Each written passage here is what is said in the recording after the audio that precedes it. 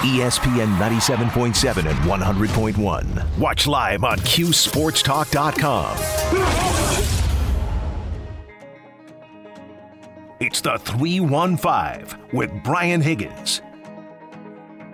All right, rolling along here on this Friday. Mario's still here. We don't let Mario leave on Fridays. We don't turn Mario's mic on either. You know, that's part of. We don't let him leave, and we don't let him talk. It's a bold broadcasting strategy. Yeah, someone just brought me a pizza, so I might not talk. Yeah, exactly. Mario's got a piece of pizza here. He's just going to sit here and eat in. I don't have anything else to do. Silence or not, I don't know. Maybe I have a lot, but that's neither here. Yeah. You have a lot to do, but you don't want to go do it. No. So we're going to keep you here. We'll keep you here for a little bit. We'll get to the six-pack in a little bit. How you feeling? What's going on here today? You've been here for 2 hours. We're not letting you leave. We're getting into this basketball game. What's your sense tomorrow? You got any clue? No, I don't. And obviously my betting picks tell you I don't know anything about sports. We like to be consistent with it like that. I just think that Syracuse wins the basketball game. We've seen them bounce back fairly well. You know, they haven't had a 2-game losing streak since November 29th. Okay. When they lost 2 games in a row, you know, they bounced back nicely.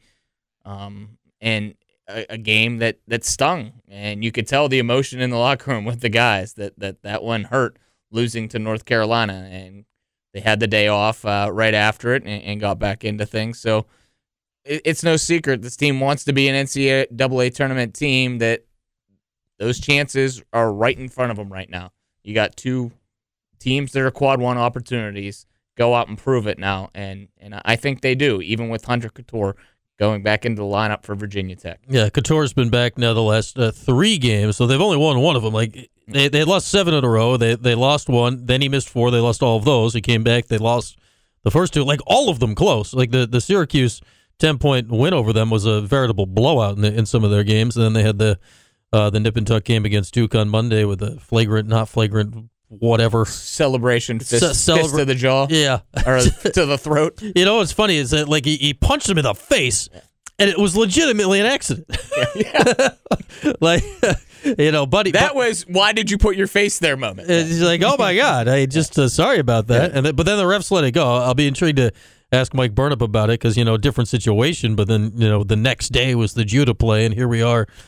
Flagrants, it's just nonsense. Like, how about write a rule that actually you understand? Yeah, because I did this earlier. What does non-intentional mean? Because Judah's was non-intentional going to the hoop. Like, yeah, I went back and we read the rule on the air earlier this week, and if you read the rule and are sure about what to do next, good for you.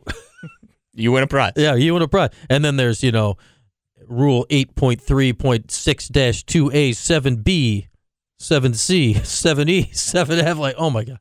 It's just, and I know you can't do it. Like, either write it really specific or have a ... And then the refs will use common sense and come to a conclusion. Yeah. Like, just write that in there, and then maybe we could all go on about our How about just our lives. stopping the game every time the ball goes out? That's the main thing. That's all I would like. Not to get back to it, that 9:00 tip on the East Coast. Like, the refs probably shouldn't factor in everybody's sleep patterns into how they're going to call the game. That said, maybe they should. I would have liked. Like, it is the entertainment business, right? Like, they're playing the game, they're on TV. This is why we're all doing this. You're playing a game, you want to win the game, but they're playing the game, not you playing the game. But neither here nor there. We'll have another opportunity to bitch about that sooner than later, I am sure, because it, of course, will happen. Will happen again. Just tack on 20 more minutes to your watching. The last 2 minutes. Yeah, it was that was brutal, but we'll see what happens tomorrow. I think it's going to be a good game. Like, why wouldn't it be a good game? Right after the last one, the Orange win by 10. They're getting Couture, who's, if not their best, maybe their most important player back. And I posed the question to Steve: what alarms you more with him returning on the defensive side, or are you scared more on the what he can contribute on the offensive side? What's weird is Couture has never really gone off against Syracuse. Now, it was all different people that were guarding him before, and the zone was longer, and we know the issues at times with this year's orange zone. I'd say specifically this time, Girard went off on him last time. Yeah, 24 points. Yep. Yeah, he was the leading scorer for Syracuse. Well, now Virginia Tech is their best perimeter defender back. that changes the math maybe in a bad way. Now, I know we don't know who he's going to be guarding. A lot of people think he might be on Mintz. I think he'll be on Gerard, personally. He's the 2. Joe's the 2. That's generally what happens. It's not like Judo went wild the last game. You don't need to change what you're doing on him. I think that could be a game. Like if Couture is not letting Joe get to his spots from 3, that could be a game changer in Virginia Tech's favor. Yeah, I went on the opposite side. I said that if he's hitting 4 3-pointers, the way that they shot from behind the arc, going 3 for 19, that's swinging you 6, 7 points in that favor, and it might come down to, a 3-point field goal made to decide the winner. Yeah, it easily could. I mean, you look at what he did in the ACC tournament last year when he was hitting everything in sight, and I think those are the games that. If you think Hunter Couture, like whether you know it or not, those are the games you're remembering. Yeah. I thought I was remembering Syracuse games last year. Then I looked up the stats. I'm like, well, I guess I couldn't have been. He hit 1-3 in that game. Yeah, I must be remembering something else. And that's why this game is so interesting, too. I mean, Virginia Tech made the run last year. What were they, the 7th seed in the ACC tournament? We had Giovanni Heater on earlier, and he said at this point in time they had the same ACC record. Okay. And I think they won the ACC championship. Like last year tournament. They were on the bubble. Yeah. I don't know if they were getting in or not, and then they won it and they got in. We may be looking at 2 teams tomorrow that are in that same exact spot right now. Yeah, and when you look at it, and realistically, we looked at the 10 games, and Steve thinks 8-2. I kind of say the same thing. Like you need three at the minimum. 4 wins, like good quality wins, quad 1 wins, and no more bad losses. Wins. And none, you can't be losing to a Boston College, down the stretch. Yeah, and it kind of adds up. Like you say, well, they have to win that many games. It's like, well, it's not that they have to win, but when you have to win, when you look on the outside, you have to win big games and can't lose any else. Yeah, I mean, the math forces you that way. The ACC just didn't help themselves, and Coach Boeheim touched on at the end of the year. Who would you rather play in the tournament when it comes to the Dukes, the North Carolinas? Like, yeah, that's fine and dandy, but they didn't help themselves out of conference this year. No, or last year. I mean, it's the same thing. It's the exact same thing. Like Carolina's having the exact same season. So yes, the object is what team would you want? Could cause problems in the tournament. I understand that, but win games earlier in the season. Yeah, I mean, you look at Virginia Tech, and I think everyone is in agreement that, like, when whole, Virginia Tech is, they're pretty good. Same thing with, like, North Carolina. Like, that was a final, played in the national championship game last year. Like Virginia Tech have a lot of guys back from that team. Virginia Tech's pretty good. They're also 12-8 and 2-7 in the league. Yeah, both those things are true. Like, would you want to, like, if you were a 5 seed, 6 seed in the NCAA tournament, would you feel like playing Virginia Tech in the first round? You probably wouldn't feel great about life. No. But that's what it's going to be if they make the tournament. Like, that's just what it is. Yep. But that's where we're at right now. So we'll see. Well, Mike Burnett, we talked to Mike 2.5 weeks ago. Is that when that game was? 2.5 weeks ago? We'll talk to Mike again. So we'll see how different our conversation is this time around. Last time, I think he was reasonably certain that there wouldn't be a Couture, and, they were in the middle of that slide, and then it continued. I'll be intrigued to see what the vibe is around Virginia Tech different this time than last. We'll do that at 2:30. Before we get into the 6-pack, or should we save this for the 6-pack, I guess, Mario? Any thoughts on the game Sunday, or is that going to be 6-pack influenced here with our football coming up? No, I like the favorites in the game. They are in my 6-pack, obviously. I like to take the NFL games. But Kansas City, all year long, it's not that they've been, talked down upon, but all they do is win and show up in AFC championship games. Like, I'm taking, and everyone, the quarterback controversy is Burrow better now than Mahomes? Like, no. Like, I still am going to take Mahomes. Yes, the ankle is a question mark, but I'm still going to take Kansas City in that football game, and it's taking nothing from Cincinnati. What they did to Buffalo last week was pretty impressive.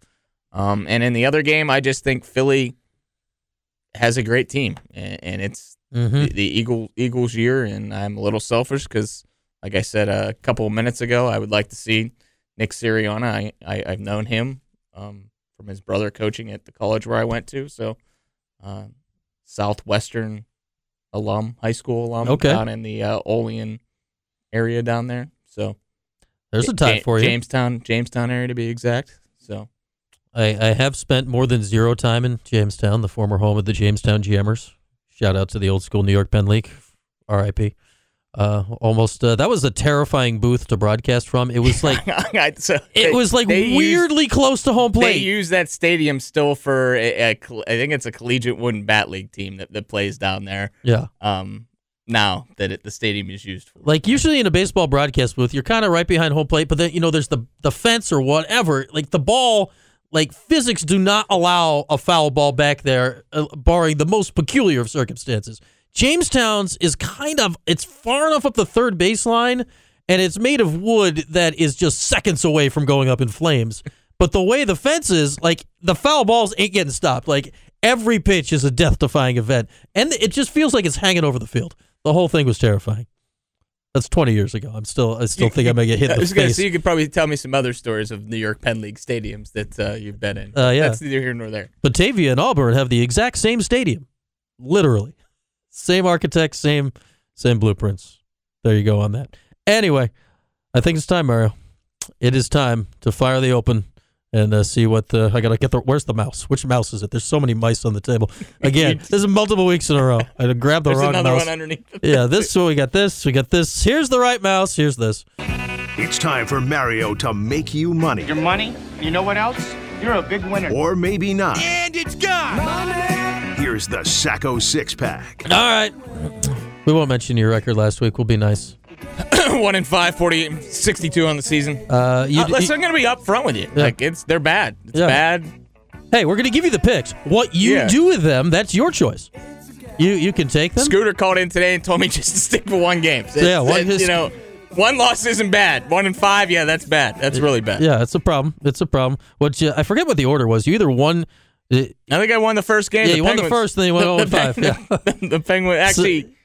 Yeah, well, the Penguins and Brunson were both the same. No, we're going to say you won the first. Yeah. Then, Owen, whatever. So maybe Scooter's onto something. Right. Like, whatever you hear out of Mario's mouth first, it's clearly the one that he feels most passionately about. I like the Eagles, -2.5. We'll start with the NFL first, just because get all the NFL stuff over. Eagles, -2.5, and I like Kansas City at -1. That line has bounced around a lot.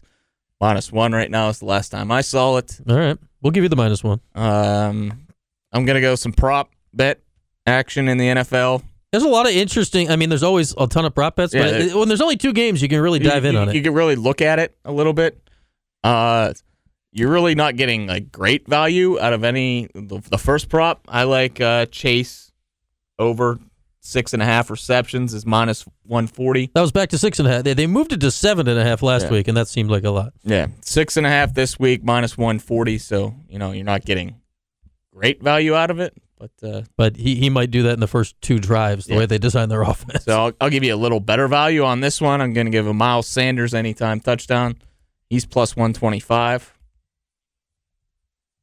All right, so Sanders in the end zone. Last week, I don't know if this influences at all. He was like the only Eagle running back that did not score. Did not score, so maybe.